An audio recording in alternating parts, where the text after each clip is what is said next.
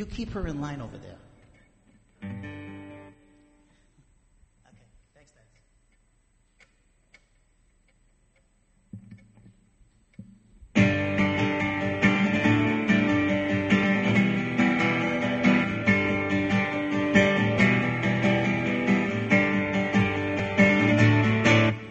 You are my Father. All of my days I'll be singing your praise because you have redeemed me. By giving your Son, my freedom's been won, and you will be loving me throughout all eternity. And I will be loving you for who you are and what you do. When I am afraid, I know you'll protect me. For the prayer I have made, I know you have heard. When I am alone, I know you are with me. All faithful and true, I rest in your word. Oh, you are my Father. All of my days I'll be praising your ways because you truly love me. When you gave up your Son whose work is all done, and you will be loving me throughout all eternity. And I will be loving you for who you are and what you do. When I am afraid, I know you'll protect me. For the prayer I have made, I know you have heard. When I am alone, I know you are with me. All faithful and true, I rest in your word. Oh, you are my Father. All of my days I'll be singing your praise because you have redeemed me. By giving your Son, my freedom's been won, and you will be loving me throughout all eternity. And I will be loving you for who you are and what you do. Oh, you are my Father. Oh, you are. You're my Father. Oh, yes, you are.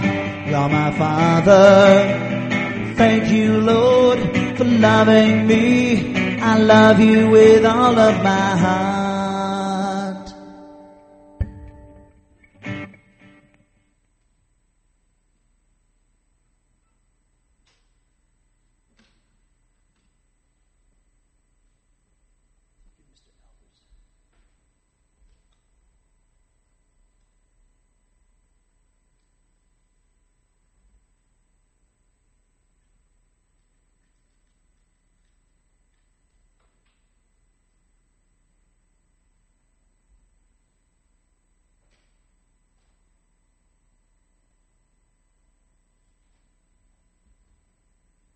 All right, good evening. Could you turn your Bibles to the book of Romans, Romans chapter 15, verse 30. Romans chapter 15, verse 30. All right. Why is this doing it? Okay, there we go. Don't want you to see my first point. All right, we're going to a little bit cooler today, huh? You know what was really weird? I thought we were supposed to get storms last night. I'm looking at the radar. I'm looking at, Intellicast, or, go to KCIG's website. We didn't get any storms last night. What happened? They just... Where? Wait. I heard there was great hail. A lot of hail. It must have been north of us, right? We never got anything. I mean, I'm looking at the radar. I said, it's got to hit us. Do you see that at all, Titus, last night? Did you go to the radar? It was like, how come we never got... I'm sitting there waiting. Get ready for a good storm, right? Huh? It divided? That's because we were in the prayer meeting last night. We said, hey, can you spare us the tornadoes and anything and stuff, right? Well, look what happened. We never got a drop. Isn't that something? We actually prayed for the weather. Yeah. You said snow? Not right now, but I say I have driven into or out the rain or snow, either one. Oh yeah. Well, we've had enough rain, I think, right? Yeah, we had buckets of. Yeah. Well, I'm glad I kind of like storms myself, but it doesn't matter. I'm glad we missed it. But so, anyways, so it was a little bit drier. I guess the heat index at 10 o'clock last night was like 3 digits. It was like 101. That's bad. That's for old people like me. That's a tough thing. I don't like to venture out into those things. Oh, at my age, it gets a little bit dangerous out there. I might have an asthma attack or something. I don't know. My lungs might give out. You never know. So, what did we do before air conditioning? We sweated, right? I don't know, man. I tell you, we got it tough here in America, huh? We sit in our air conditioning homes and we got it. We're so spoiled. It's really ridiculous. It's going to be embarrassing, really. I mean, to me, I'm already ready to prepare for it. It's like, you just watch these other pastors and other Christians from history, like Timothy and Paul, and the suffering they endured and all this stuff. And it's like, we're cream puffs compared to those guys. It's like, even these people, and they went through all this adversity, and here we are. Well, geez, the air conditioning broke in the church. Well, they tried to kill me, for teaching the gospel. My air conditioning broke in the church. I'm suffering for Jesus. I mean, it's going to be embarrassing. I'm just going to sneak in the back of the place and just hope I might get one reward or something, Thinking to sit in the back of the church and, back of the whole thing and saying, oh, guys, okay, here comes Bill Wenstrom. He lived in the most prosperous time of history, in world history, in the United States of America. And he, oh, I don't know. It's just kind of funny. But I always like to say this, that, it's a little encouragement for us. I think it's much more deceptive to live and more difficult and a greater test to live in a prosperous country. Absolutely much more difficult. Because the tendency of us, because of the sin nature, is to relax and not draw close to God. People who are involved in persecution, who are they going to? The Christians, they're going to turn to the Lord, right? They're going to cling to Him. They have nothing. Who else they have? Prosperity is a great, great test. And so maybe it'll even out. I'm sure it'll even out. I'm sure we'll get whatever we deserve. But, I think, especially pastors in our day and age, myself, I think we have a tough time of it in the sense that because so many, especially in this country, because we have so many distractions with entertainment, with television, with ball games, and in having to deal with poor attendance. I mean, I'm not the only pastor that deals with poor attendance during the week. I mean, it's all right, not too bad on Sundays, but during the week, I mean, I know a bunch of guys who have the same problem that teach the similar way I teach. And, I think it's much more difficult. When you have a people in Africa, that's all they're poor. They don't have, Jesus is everything, which is the way it should be, but they don't have these other distractions that we have. And they got these pastors got to, people come from 30 miles walking in their bare feet to hear the word of God. I've heard stories of that. It's like, I would kill to have something like that. People walking 30 miles in their bare feet to come to hear me teach the word of God. I mean, that would be so awesome. But in America, I got people, they could drive in there. It's too long to drive. It's too long to drive. I'm 10 minutes away, and I have to drive my air conditioning car. I mean, it's like, oh my gosh, you got to be kidding me. We're going to be some of us are going to be pretty embarrassed when we stand with other Christians who had a lot less. But prosperity is definitely a big test because of our sin nature. We have a tendency to relax and not go to God. And in this country, we have so many distractions. We have so much prosperity. And it's very difficult in that sense to be a Christian. I think the devil, instead of full frontal attack with us in America, he can just put us to sleep with all this prosperity that we have, which is happening in our country. So enough of that. Let's just get underway. I got a lot of stuff to talk about this evening. We're going to finish off Romans 15:30 this evening. And we're going to see that Paul requests that the Romans fight together with him by means of their prayers in the presence of the Father on behalf of him. So we're going to have a lot to say about prayer. We did a book on prayer. In the book of Philippians, in our study of Philippians, we had 83 hours. All of it is on audio on the website. The book is on the website. You can download it. under our written materials, our written library. So we've done a lot on prayer, so we're going to talk a lot about prayer, but we're going to talk a lot about prayer in relation to spiritual conflict with the kingdom of darkness. And we're going to see that Paul, the word he uses here in the Greek is talking about fighting together with him in prayer, interceding in prayer for him. So I think you're going to find this quite interesting. And so without further ado, let's take a moment of silent prayer. Remember, we can't hear what the Spirit's going to say to us through the teaching of the Word of God if we're harboring any known sin in our stream of consciousness, and thus we're out of fellowship with God. To get back into fellowship with God, we apply 1 John 1:9, which Paul calls judging the body rightly in 1 Corinthians 11. But we confess our sins, admit the sin. It has nothing to do with feeling sorry for the sin, because all God is concerned about is you doing what He tells you to do. He says, confess the sin. That means admit it to the Father. And because of who Jesus is and what He did at the cross for those sins, God the Father restores you to fellowship with Himself. We maintain that fellowship by staying obedient to Him, obeying what the Spirit says to us through the teaching of the Word of God. So when we go to this have this opening prayer, ask the Father to help you to concentrate. If you have a problem with concentrating, and a lot of people are not used to this type of teaching because of the society we live in, we have the soundbite mentality, and we have the attention span of a puppy dog. Some Americans, and so therefore we have a lot because of this television generation that we have, computer generation. So it's very important that we learn to concentrate. And it's an art. So this is a time when the opening prayer you can ask God to help you concentrate. And we need to be active listeners. We got to listen carefully what the Spirit's going to say to us. God's going to speak to us this evening and to me as well and through me. So this is a very important time that we prepare ourselves to hear what the Spirit's going to say to us through the teaching of the Word of God. So if there's anything that's bothering you, do it first, Peter. Say, for instance, my neighbor, my next door neighbor who... Oh, she's here tonight. I have to cast all my anxieties upon the Lord because she drives me crazy and stuff. No, I'm just kidding. I love you, daughter. She's going to go back. Why did you mention my name in church? Because I love you. I like to tease you.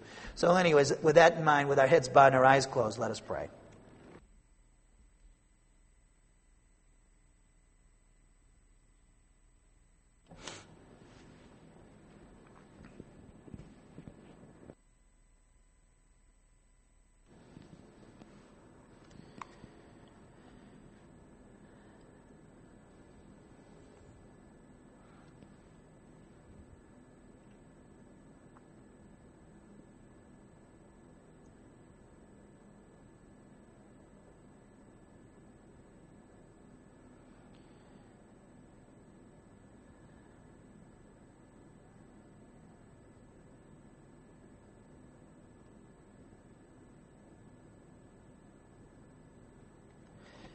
Heavenly Father, we thank you so much for another time to approach you in prayer, another day, another moment to approach you in prayer. We know that we can approach you based upon the merits of our Lord and Savior Jesus Christ, that we can approach you with boldness, and because of what He did for us at the cross and because of our union with Him.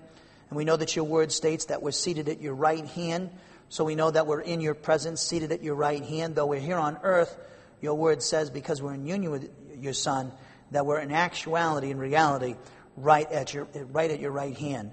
And we just thank you for the fact that you care for us and loved us so much even when we were your enemies by sending your Son to the cross for us. We thank you so much also for raising us up and seating us with your Son when we were dead in our sins and transgressions. We know we have no merit with you, Father, and that we approach you boldly on the merits of our Lord and Savior Jesus Christ and His death at the cross and also our union with Him. And Father, we just thank you, first of all, for revealing your character and nature to us, revealing who and what your Son is as the God-man and the Spirit, and what you've accomplished for us in eternity past and what you've accomplished for us in the past, now are accomplishing us through both your Son and the Spirit, and will accomplish for us in the future through the Son and the Spirit. We thank you, Father, for giving us a plan, a purpose in life to become like your Son, Jesus Christ, and a mission statement here in this church to get the gospel out, not only to communicate the gospel to the unsaved, but also to grow to spiritual maturity ourselves so that we can bring glory to you. Help us to grow in love toward you and each other. Help those in this church who have bitterness or problems or difficulties with someone to look at the fact that they've been forgiven by you through your Son, and therefore they're obligated to forgive and be patient and tolerant of each other. And we also we thank you for the fact that John McKinney would be released from the hospital, and we just pray that you would give him a full recovery. And we just thank you, Father, that he came through all right, but just help him with his speech and help him with a therapy for that. So we just pray for him and his wife, Barbara. And we also, we pray for this evening that you would help us all in the audience to concentrate, those in the chapel and those who might be listening on the internet, on Pal Talk. We pray that the Spirit would speak to each one individually in this church as a local assembly. And also we pray that you would give grace to the communicators so that the audience would be built up and edified and instructed in righteousness, rebuked if necessary, encouraged to go forward in your plan. And we also pray that as a result of this Bible class, that you, of course, and your Son, Jesus Christ, would be lifted up and glorified, and that we all, both Jew and Gentile, male and female, would with one voice glorify you and your Son, Jesus Christ. So, Father, we pray for these people and things in our Lord and Savior, Jesus Christ's name. Amen.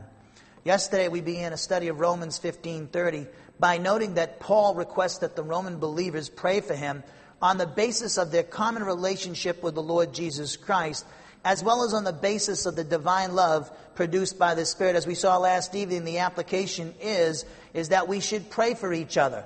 We're all members of the body of Christ. If we believe in Jesus Christ, regardless if you're a Catholic, Presbyterian, Lutheran, if you believed in Jesus Christ as your Savior, you are in the family of God, and you share a common relationship with a born-again Catholic, a born-again Lutheran, a born-again non-denominational, Pentecostal, whatever you are in denomination. In fact, God doesn't even recognize denominations. That's man-made.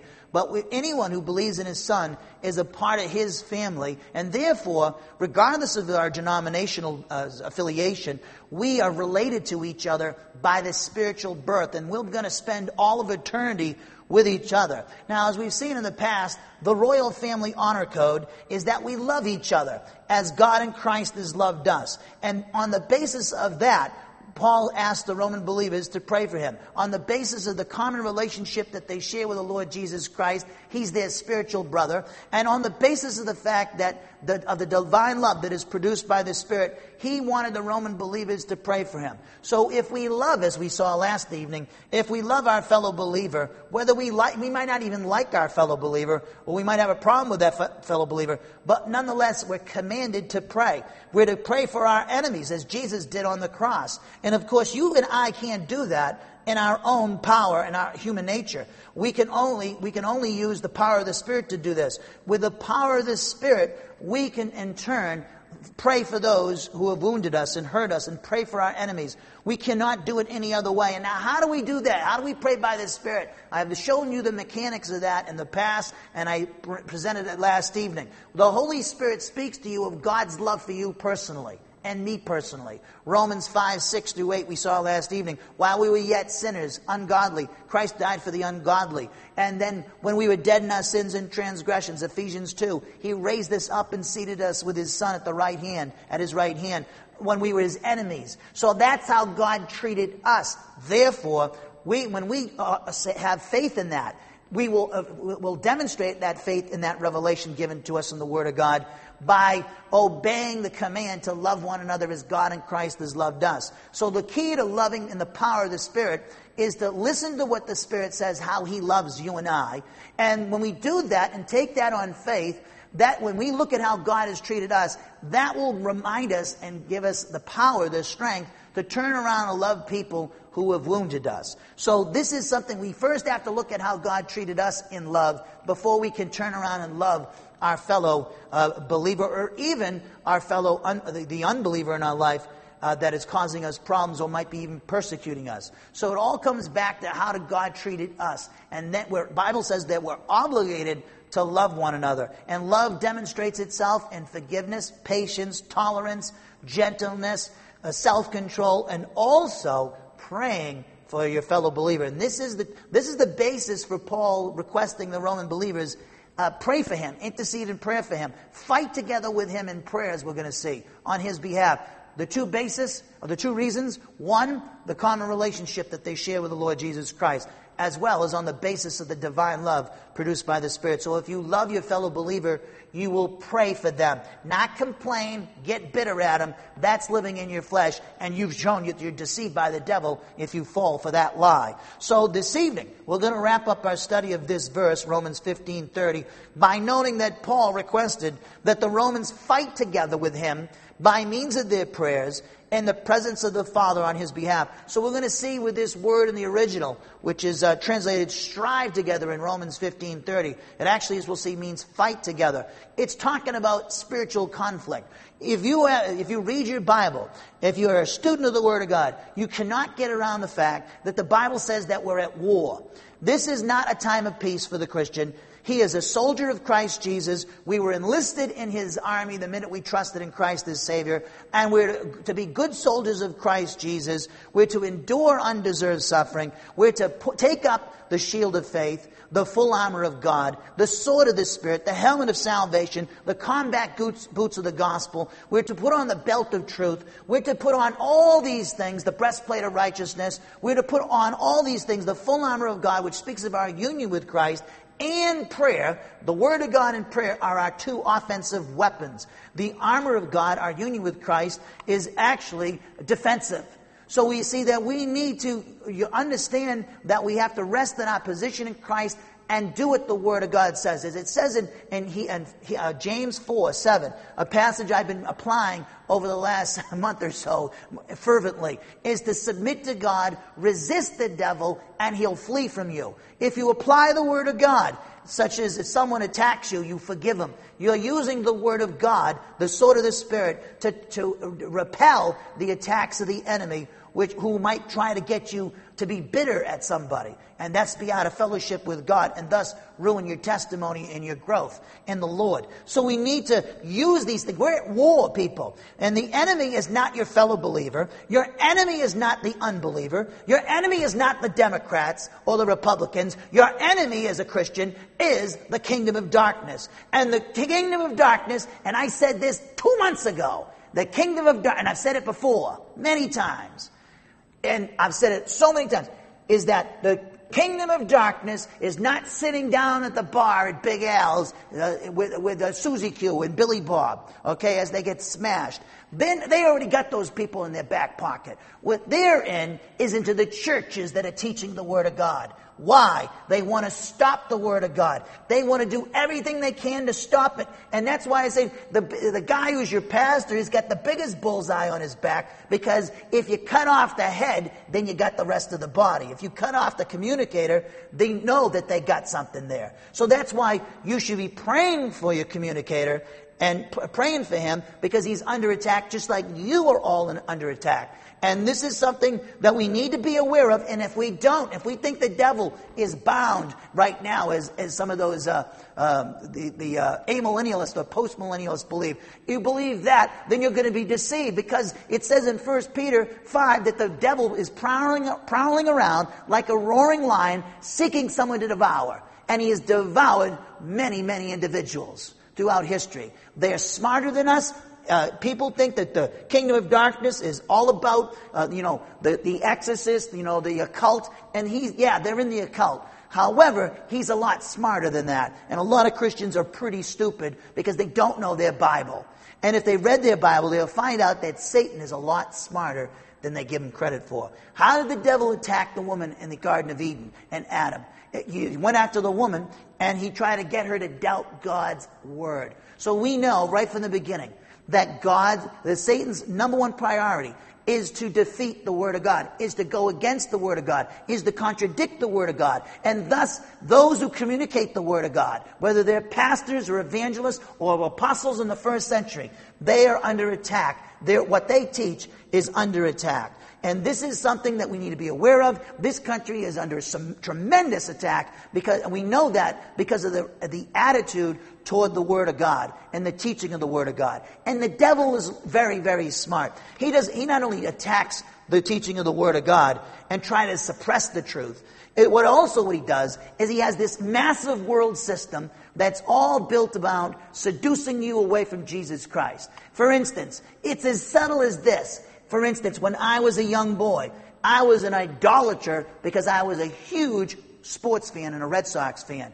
And people think, oh, that's nothing. That's harmless. It's just sports. Yes, sport. There's nothing wrong in sports in itself. However, our attitude toward sports, or our attitude toward money, or our attitude toward relationships, or our attitude toward family, if any of those things go ahead of our relationship with the Lord Jesus Christ and God the Father and God the Holy Spirit, we're involved in idolatry. People think that idolatry is just these little figurines the Mary in the bathtub out in the backyard. They think that's idolatry. It's deeper than that. It's anything you put ahead of your relationship with God, and it could be legitimate, like baseball. And I was a big idolater into the Red Sox. In fact, when I look at the world so much different now that God has taught me these things, is that the world system, the devil can use legitimate things to get you away from, seduce you away from God's plan and serving God's people, and to seduce you away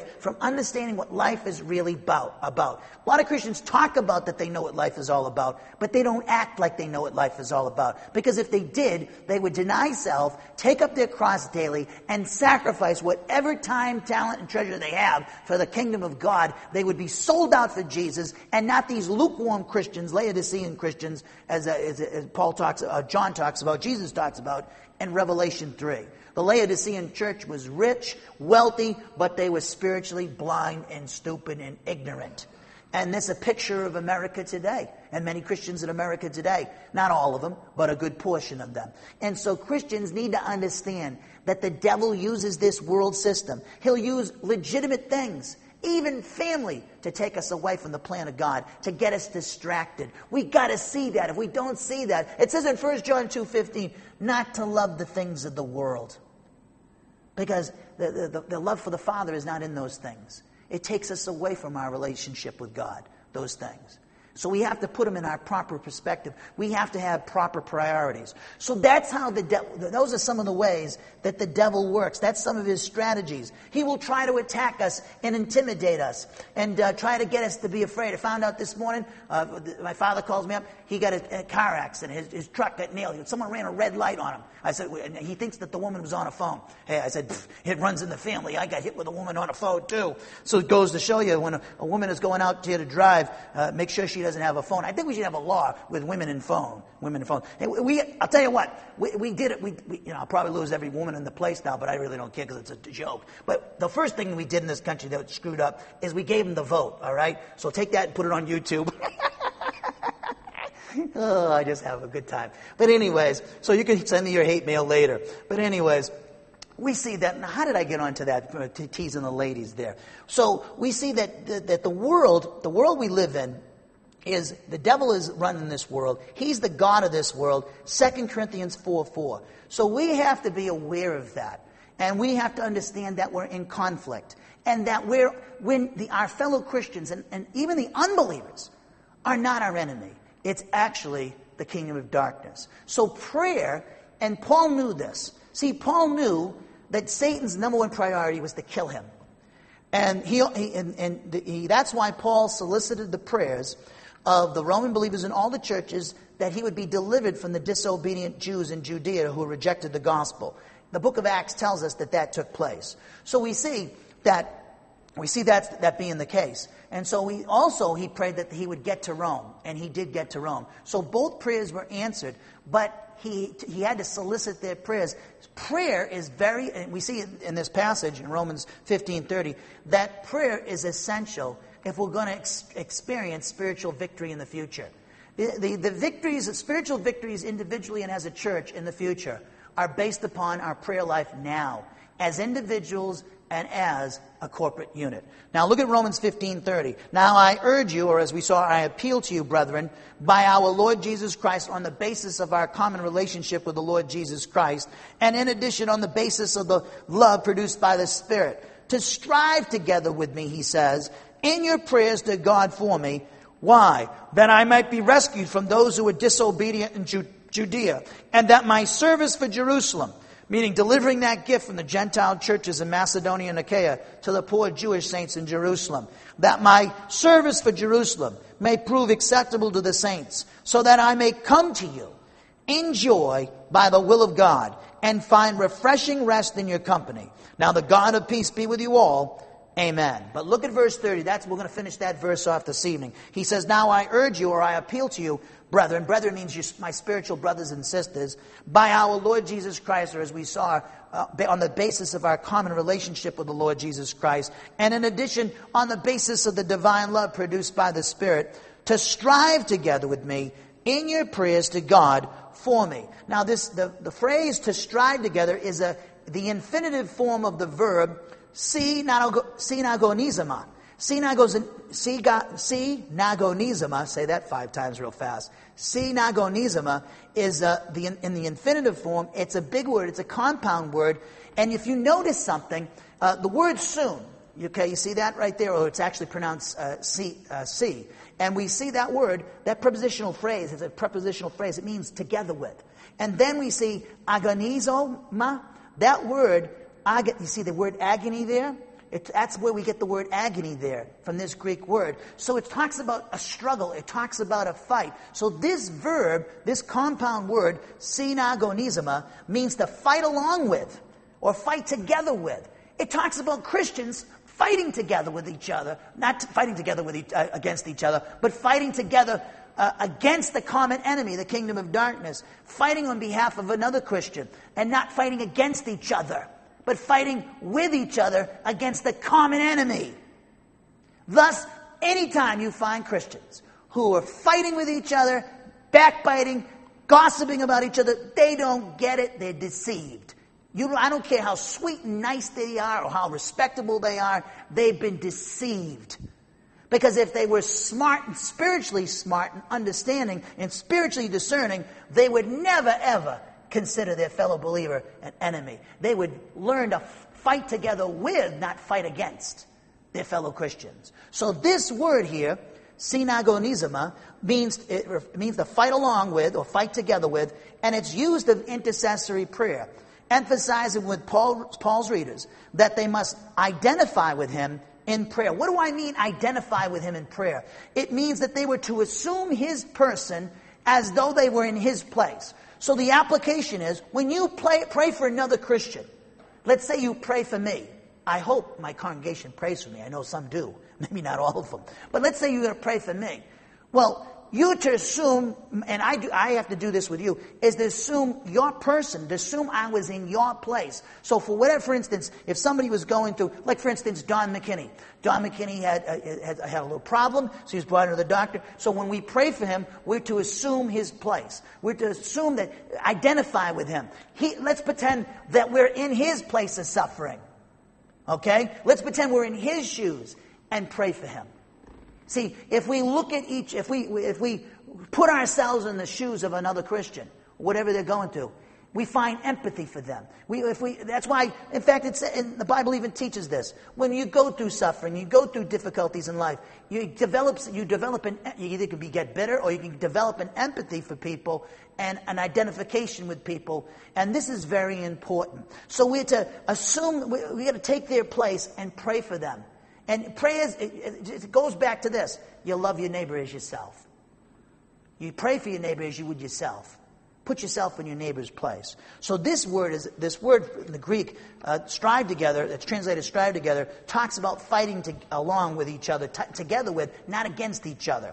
Romans 15:31, as we just read, reveals that the Romans were to fight along with Paul in intercessory prayer for him so that he might be delivered from those in Judea who were disobedient to the gospel. We also found out that they were to pray that his service on behalf of the Jewish believers in Jerusalem might be acceptable. We also saw in verse 32, which we're going to study in next week in detail, that verse reveals that they were also to pray, the Roman believers, that Paul would, by the will of the Father, enter into their fellowship and be refreshed by their company. So Paul uses this word, synagonizomai, which is translated to strive together in your Bibles. It actually means to fight together with.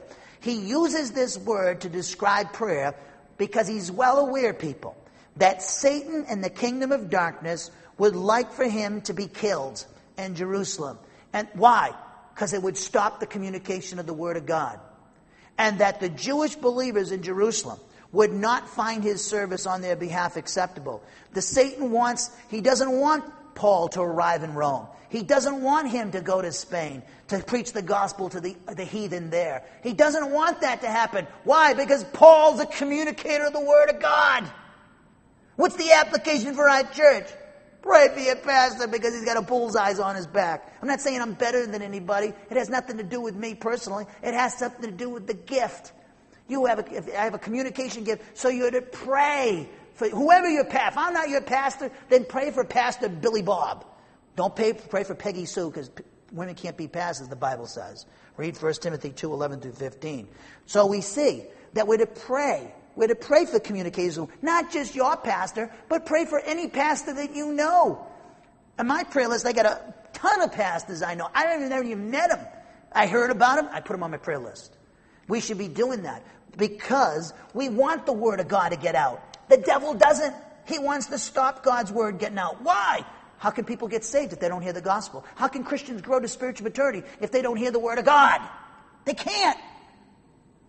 So that's why it's so important. Paul uses this word here in Romans 15:30 to describe prayer because he's well aware that the devil and the kingdom of darkness, his fallen angels, would like for him to be killed in Jerusalem, and that the Jewish believers in Jerusalem would not find his service on their behalf acceptable, and that he would not arrive in Rome and head for Spain after that. So we see he's talking about spiritual conflict here. He's talking about a spiritual battle. Now I want you to go, go to Ephesians chapter 6, verse 10.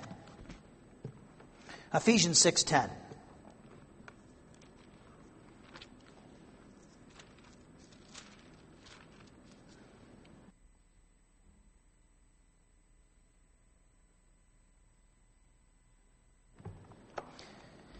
Ephesians chapter 6, verse 10.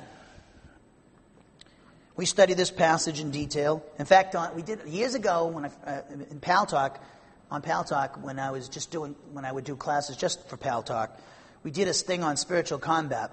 I think it was like 63 hours. It's on the website somewhere under the Genesis. Or maybe, yeah, it's got to be there. But what we see is that we did this in detail. That we exegeted every word in Ephesians 6:10 through 19. And actually 18. So we did every word. It was a great study.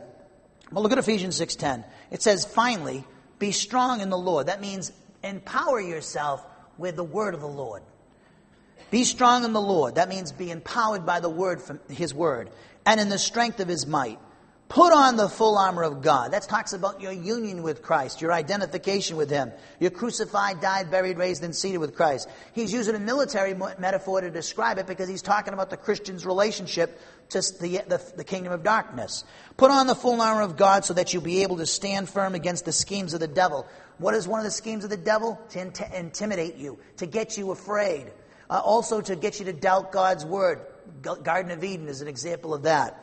Look at verse 12. For our struggle, the Christian struggle, is not against flesh and blood. That means human beings. So your fellow Christian who's a human being and the unbeliever are not your enemies. What he's saying is that it's the kingdom of darkness is your enemy. For our struggle is not against flesh and blood, humanity, but against the rulers, against the powers, against the world forces of this darkness, against the spiritual forces of wickedness in the heavenly places. They're in the earth's atmosphere. Hey, in the days of remember we studied creation and the days of restoration that followed. We saw that on the restoration of the earth's atmosphere, we saw what happened. That God did not say it was good in Genesis 1 after He put the atmosphere in place. He didn't. Why? Because who's sitting up there? The kingdom of darkness. They're in the earth's atmosphere. In fact, we're going to replace them when Christ comes back at His second advent. The church is. It says in 1 Corinthians 6:3 that we're going to judge angels. So he says there, our struggle is not against flesh and blood, but then he gives the angelic hierarchy, which we studied in detail, against the rulers, against the powers, against the world forces of this darkness, against the spiritual forces of wickedness in the heavenly places. There is a demonic ruler over every country of the world. We've studied this. Only Israel has an elect angel over it, Michael. Including the United States has a fallen angel over it just like everybody else does, except for Israel. Why Israel? Because Israel is the nation that Christ is going to rule in and through in his millennial reign. So then he goes on to say, in verse 13, therefore take up the full armor of God, so that you'll be able to resist in the evil day, and having done everything, to stand firm. Now, when it says evil day, it talks about this evil period of history, not the 24-hour period. He's talking about an extended period of time. Unfortunate translation. Look at verse 14. Stand firm, therefore, having girded your loins with truth.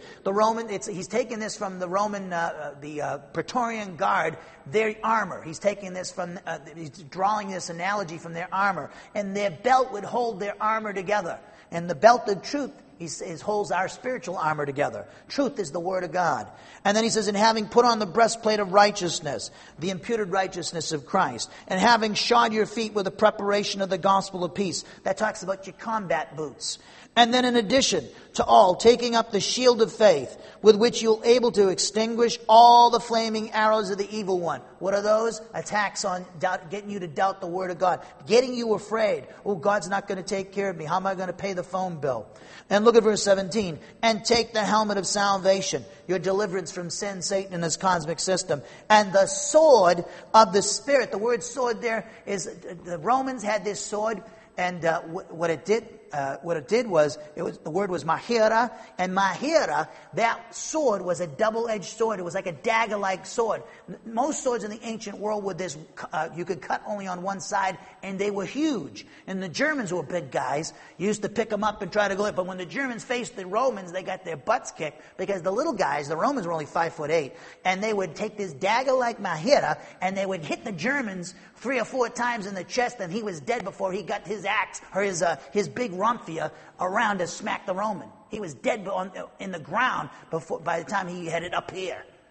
You know, had the thing cocked against the Roman. And that's one of the reasons why the Romans dominated the world for 1,000 years. They were tremendous military force. They understood discipline and tactics, and you might beat them in a battle, but they would win the war. Because they understood what perseverance and character and integrity were all about, and honor, and that's one of they had great characteristics. The Romans did in the first century. Now look what he goes on to say. And so he says, "And the sword of the Spirit you're to take up, which is the Word of God." Now look what he says in verse 18. Don't stop. With all prayer and petition, pray at all times in the Spirit. With this in view, what? Be on the alert with all perseverance and petition for all the saints. So what Paul's requesting in Romans 15:30 for the Roman believers to pray for him he's echoing this here in Ephesians chapter 6, verse 18. He says, I want you to be on the lookout for me. This is what I need you to pray for me. And I need to do these things. I need to make sure that this thing, I'm delivered from the disobedient Jerusalem. I need to deliver this gift. I want it to be acceptable so we can have unity between Jew and Gentile believers. I want to see you. I want to get to Spain to evangelize the heathen over there. All these things are important to God, and they're important to me, and I need your help. I want your help to pray that I get these things done. Prayer is like it's like spiritual artillery. In the military, Napoleon knew this right off the bat. Napoleon was an artillery guy, and Napoleon understood artillery. In the United States, uses the Air Force like artillery in the ancient world, and even actually World War II. But we see the artillery softens up the underbelly of the enemy, so that the infantry can go in there, the foot soldiers. So he had the boots on the ground. Well, that's the same thing in the spiritual realm. Prayer is like spiritual artillery. It paves the way for the infantry to get victory on the ground.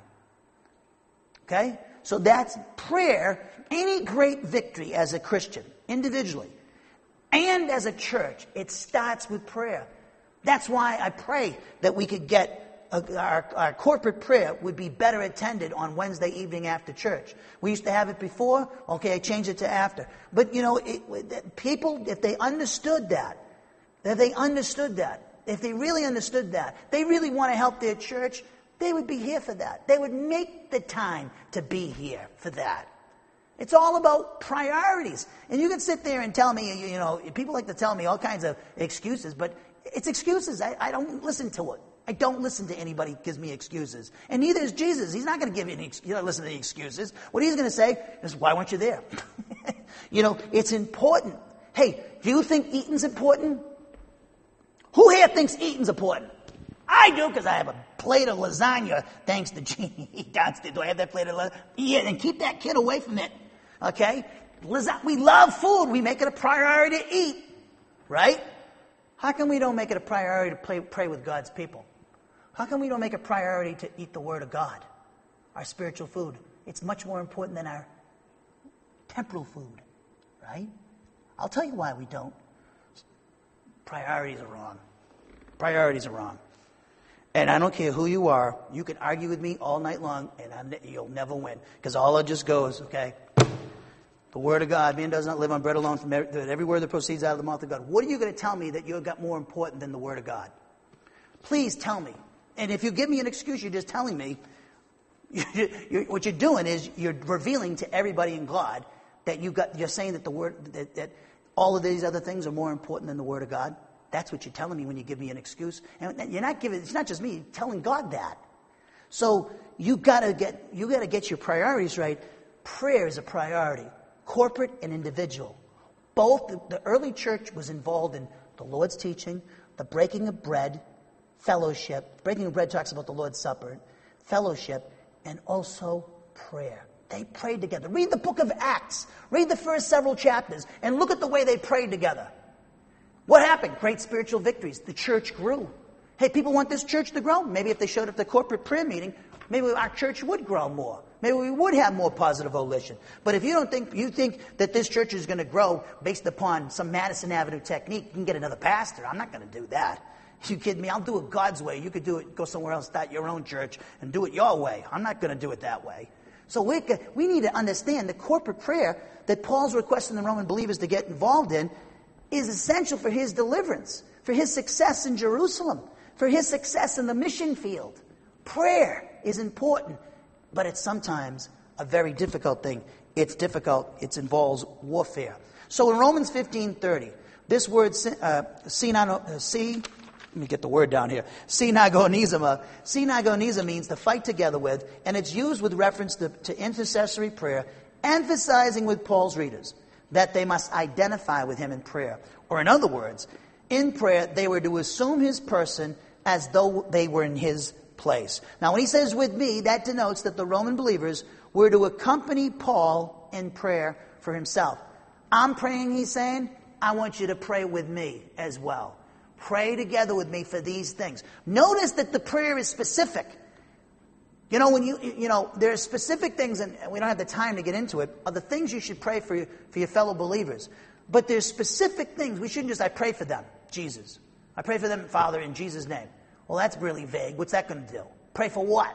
Look at what Paul, gives details. This is what I want you to pray for. Look what he says in verse 30. I urge you, brethren, by our Lord Jesus Christ and by the love of the Spirit, to strive together with me in your prayers to God for me. For what? Does he say in Jesus' name, amen? No, he says, here's why. Specific. That I might be rescued from those who are disobedient in Judea, deliverance from enemies, and that my servants for Jerusalem may be acceptable to the saints. Success. So that I may come to you in joy by the will of God and find refreshing rest in your company. Okay? There's the specific things he prays for. So if you know a person has a certain problem, pray for that specific need. If it's a health problem or whatever it is, be specific with God. Don't be vague. Now, when Paul says in verse 30, he says, now, I urge you, brethren, by our Lord Jesus Christ and by the love of the Spirit, to strive together with me in your prayers to God.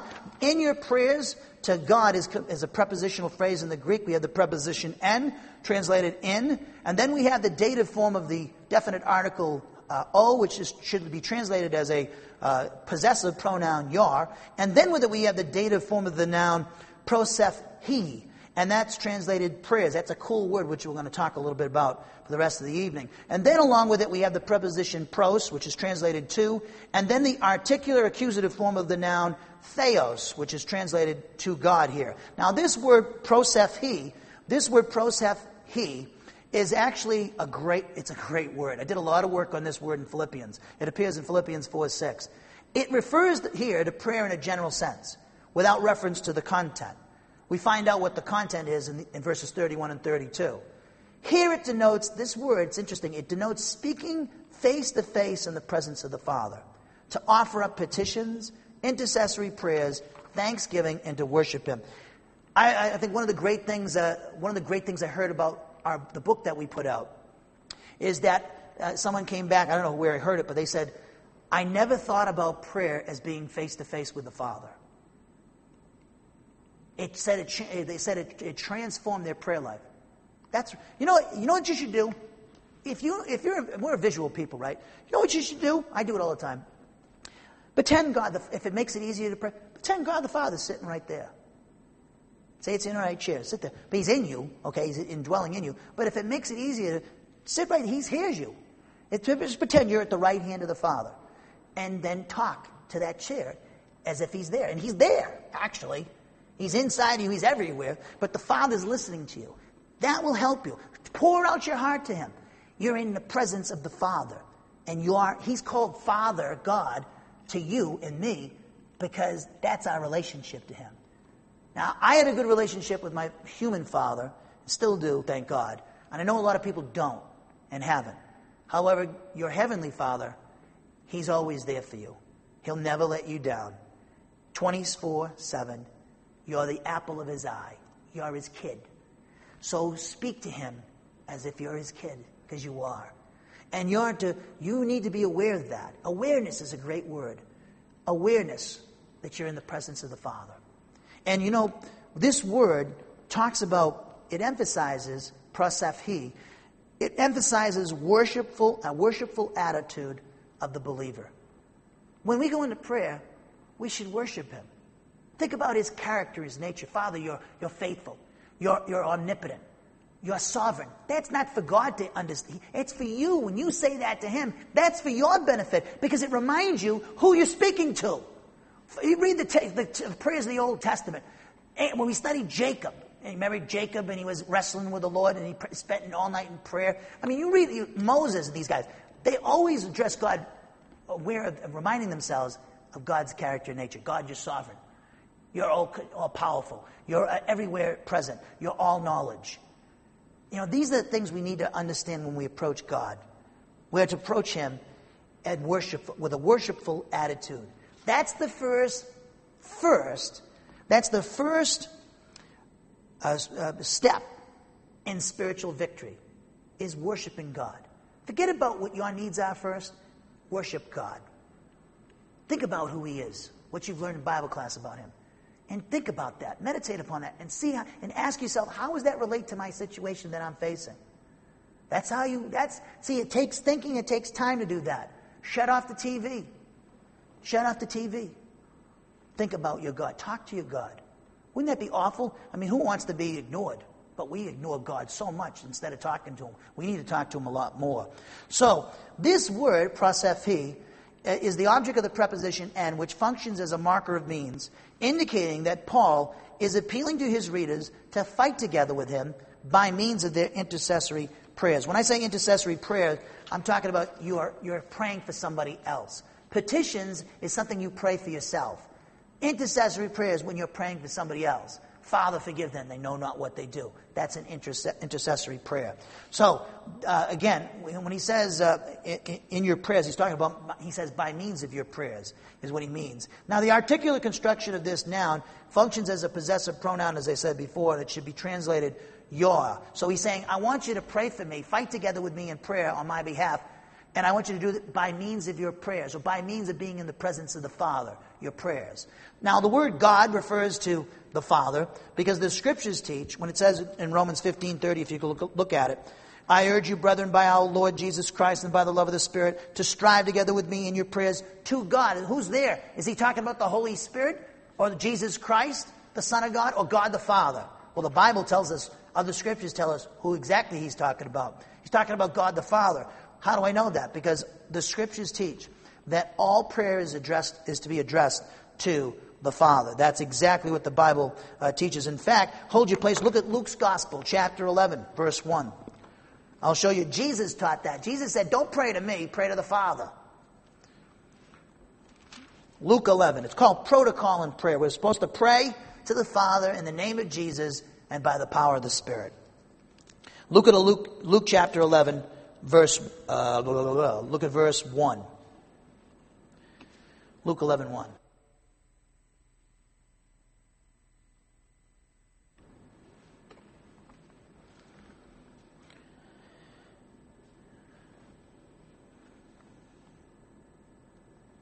Luke chapter 11, verse 1. It happened that while Jesus was praying in a certain place, and they were very, very impressed by the way Jesus prayed. And notice that he had no problems praying in front of them. He could shut everything off. He had so much concentration. He didn't have any problems praying in front of them at all. So he said, it happened that while Jesus was praying in a certain place, after he had finished, one of his disciples said to him, Lord, teach us to pray, just as John also taught his disciples. Now, they call this the Lord's Prayer. Actually, the Lord's Prayer is in John 17. That's the Lord's Prayer, Jesus Christ's prayer to the Father. This is incorrectly called the Lord's Prayer. Okay? It's a model prayer. It's a template to pray. It's not, you shouldn't always just pray like we do in the Catholic Church. Our Father, who art in heaven, hallowed be thy name. Thy kingdom come, thy will be done on earth as it is in heaven. Hail Mary, full of grace, the Lord is with you. We're not even thinking. We're just blah, blah, blah, blah, blah, blah, blah. I mean, if we're honest with it, we're not thinking at all about what we're saying. You think God's impressed with that? Blah, blah, blah, blah, blah, blah. He's like, you might as well just, be robots or something. I'm not impressed by that. I'm not listening to that. This is a model, okay? This is a template to follow. Look what he says. And he said to them, when you pray, say Jesus? Say Holy Spirit? No. Jesus taught them. They asked him exactly how you pray. Here's how. Here's it. Follow. It's something you can follow. He says, Father, hallowed be your name. What does that mean? Talks about worship. Hallowed means, may your name means person. Hallowed means reverence. So he's saying, may your person be reverenced, God, or worshipped. That's the same word, prosephi, that we studied in Romans 15:30. The word prayer talks about having a worshipful attitude toward the Father. This word does as well. Hallowed be your name. Means may your person be reverenced. But notice, the only reason why I took you there is I want you to know that all prayer is to be to the Father. Because Paul says he wants you to pray, he wants the Roman believers to pray for him, fight together with him, in prayer for him, to God. And I wanted you to show you that God there is the first person of the Trinity. So, and we know that because of what Jesus taught there in Luke 11:2. He says, Father, okay? Look at John's Gospel, chapter 14. Look at John's Gospel, chapter 14.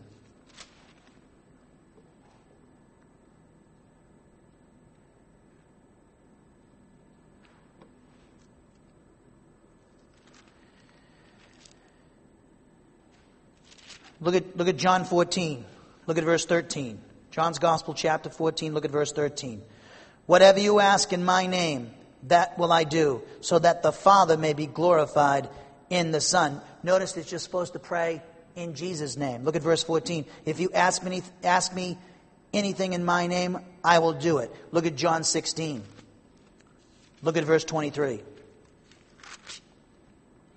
John 16:23. In that day you will not question me about anything. Truly, truly, I say to you, if you ask the Father the Father for anything in my name, He will give it to you. However, we got to balance that, boys and girls. Look at 1 John. Look at 1 John. Go to near the end of the Bible. 1 John. And I want you to go to chapter 5, I believe.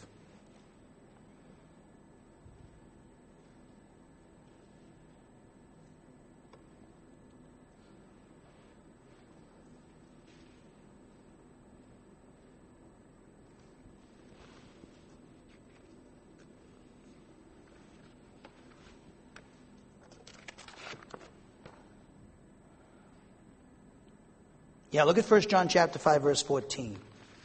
I said that right. This is the confidence, 1 John 5:14. This is the confidence which we have before Him, that if we ask anything according to His will, He hears us. See, that's how you have to compare Scripture with Scripture. So if we heard the other thing, we'd say, well, I want to ask me anything and I'll give it to you. That's why people go, the name it, claim it crowd, they go, give me a Mercedes, Lord. He says, if it's according to my will. Okay? This is the confidence which we have before him, that if we ask anything according to his will, he hears us. And if we know that he hears us in whatever we ask, we know that we have the requests which we have asked from him. Now, this is a key to the prayer.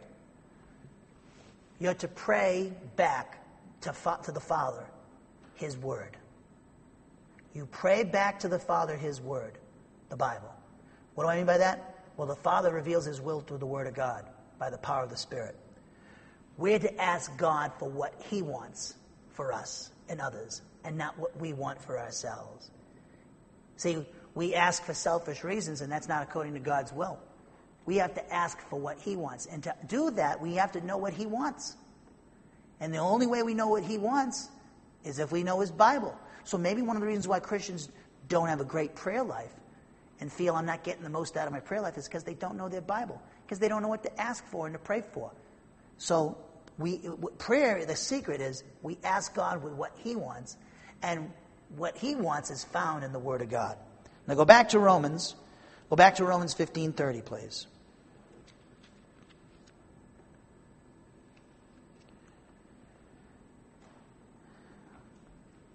So it says in Romans 15:30, hopefully you held there. He says, "Now I urge you, brethren, by our Lord Jesus Christ, or based upon our common relationship with the Lord, and on the basis of the love produced by the Spirit, to fight together with me in your prayers to God for me." So when he says to God, the word there is to God, that's referring to the Father. We know that because when you have the article in the Greek, an article in English is the. In Greek, when you have the article before the word theos, God, unless the context tells you otherwise, it's usually referring to the first member of the Trinity. The preposition here, pros, expresses a close personal intimacy with the Father in prayer. So we see that when you're in prayer, he's saying, I want you to pray for me in the presence of the Father, and he's saying that speaks of an intimacy with the Father. So the word here expresses the concept of fellowship with the Father in prayer. So Paul is commanding the Roman believers to fight together with him by means of their intercessory prayers in the presence of God the Father in prayer. So when you're going through combat, spiritual combat, and you're going through adversity in life, when you're in prayer, just think of it as like, you ever see bunny rabbits, little rabbits? And the rabbits are running around the ground, and they hide into the cleft of a rock or under a building, right? Just think of prayer as a refuge for you, the little bunny rabbit, who's being hunted by the devil. And when you go to the presence of the Father, when you're in fellowship, you're in the presence of the Father, it's just like that rabbit running underneath the cleft of a rock to protect itself. See, when you go to prayer, it's a refuge. That's some of the greatest saints in history who were not known by the world, but did great things in prayer for other people. And thus the kingdom of God will be rewarded. There'll be people who are getting rewards and will say, what did they ever do? I didn't see them on Christianity Today. I didn't see them on the Gospel Channel. I didn't see them on TNN. I didn't see them there on the Christian Broadcasting Network. I didn't read their book. Well, it might have been some woman who loved the Lord and God's people and prayed and prayed and prayed and prayed and prayed. There's a story of Bob Thiem. He went home to be with the Lord not too long ago, and he found out a woman for 35 years who was bedridden had been praying for his ministry. Who knows? Maybe that woman's prayers was the reason why he was so successful. Because one of the reasons why he was so successful, it was her prayers for him in his ministry. So we look at prayer as a refuge. We're in the presence of the Father. Wherever you're going to, run to him in prayer. I know many of you do, like I do. Prayer is a face-to-face audience also with the Father. Remember that too. The next time you're in prayer, you're in his presence. So give him your strict attention, and he'll listen to you. He always does. Now, when he says for me, at the very end of the sentence, that's another prepositional phrase. It's the word iper, translated for, and then we have the genitive form of the personal pronoun ego, which is translated me. This personal pronoun ego refers, of course, to Paul, and it's the object of the preposition iper, as I just mentioned, and that preposition functions as a marker of a participant who's benefited by an event. Now, what does that mean, Bill? It's simple. It marks Paul as benefiting from the intercessory prayers of the Roman believers. Let me give you my translation of verse 30 on the board. Now I appeal to each and every one of you, spiritual brothers and sisters, without exception, on the basis of the common relationship we share with our Lord, namely Jesus, who is the Christ, as well as on the basis of the divine love which is produced by the Spirit, to fight together with me by means of your prayers in the presence of God the Father on behalf of me. So to summarize what we learned in this passage the last 2 evenings, we've seen that this verse 30, serves as a transition from the 6th paragraph in chapter 15 to the 7th and final one. In this verse we've seen Paul appeals to the Romans as a spiritual brother, and thus based upon the common relationship that they share with the Lord Jesus Christ, they are to strive together with him in prayer for him. Now, he also appeals in this verse, as we've seen, he appeals to them based upon the divine love produced by the Spirit, which will enable them to intercede in prayer for him as would be pleasing to the Father. Also, we've seen in verse 31, and we'll note it next week, Paul requests that he would be rescued from those who were disobedient to the gospel in Judea, and that his service for the poor Jewish believers in Jerusalem would prove acceptable to the Jewish believers in that city. And then in verse 32, which we read earlier in the evening, and we'll see in detail in the next couple of weeks, he reveals another objective. Namely, he wants them to pray, he wants them to understand and pray that by the Father's will, he would enter into their company with joy and find refreshing rest in their company. So Romans 15:30, it's interesting, it's not the only place in Paul's writings where he requests that his readers enter into prayer on his behalf. Let me tell you something. One thing Paul knew is that prayer is dependence upon God. It's an expression of dependence upon the Father. And his sufficiency, all sufficiency, because we're insufficient in ourselves. Paul knew that. He knew the importance of other believers praying for him. So I want you to pray for me, those who can hear my voice. Never let me out of your prayer life, because without your prayers, we can do nothing here. So Romans 15:30 teaches that all pastors, all teachers of the Word of God, and all evangelists, they need the prayers of people to support them. There's a man named Spurgeon, who was one of the greatest expositors of the Word of God. We have his writings today in the 1800s. And he used to have this place in England, and the whole upstairs would be filled with thousands of people.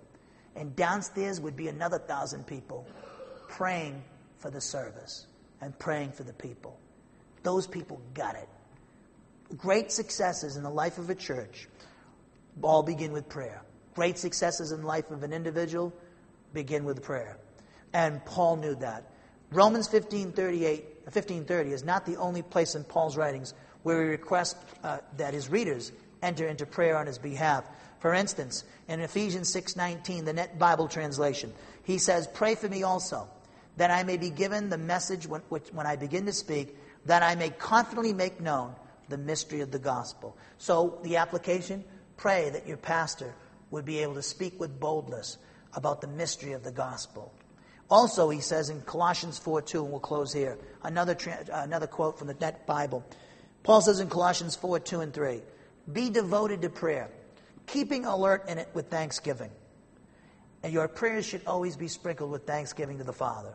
And then he says in verse 3, "At the same time, pray for us too," those who are with Paul, "that God may open up a door for the message, the gospel, so that we may proclaim the mystery of Christ, for which I am in chains." When he asked this request, when he wrote this to the Colossians, he was waiting for his appeal before Caesar, as he was chained to a Roman soldier, a Praetorian guardsman in Rome, waiting his appeal before Caesar.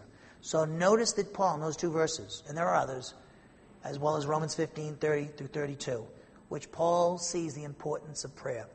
And thus we should get the message of the Spirit telling us, pray, pray, pray. Pray for the communicators of the Word of God. So, Father, if we could bow our heads in prayer. Father, we thank you for this time to study your Word. We thank you for your people who are here this evening. And we pray that they would be encouraged, challenged, rebuked if necessary, instructed in righteousness, that they might be blessed by the message. And they would gain a greater insight into prayer and the joys of prayer and the power of prayer.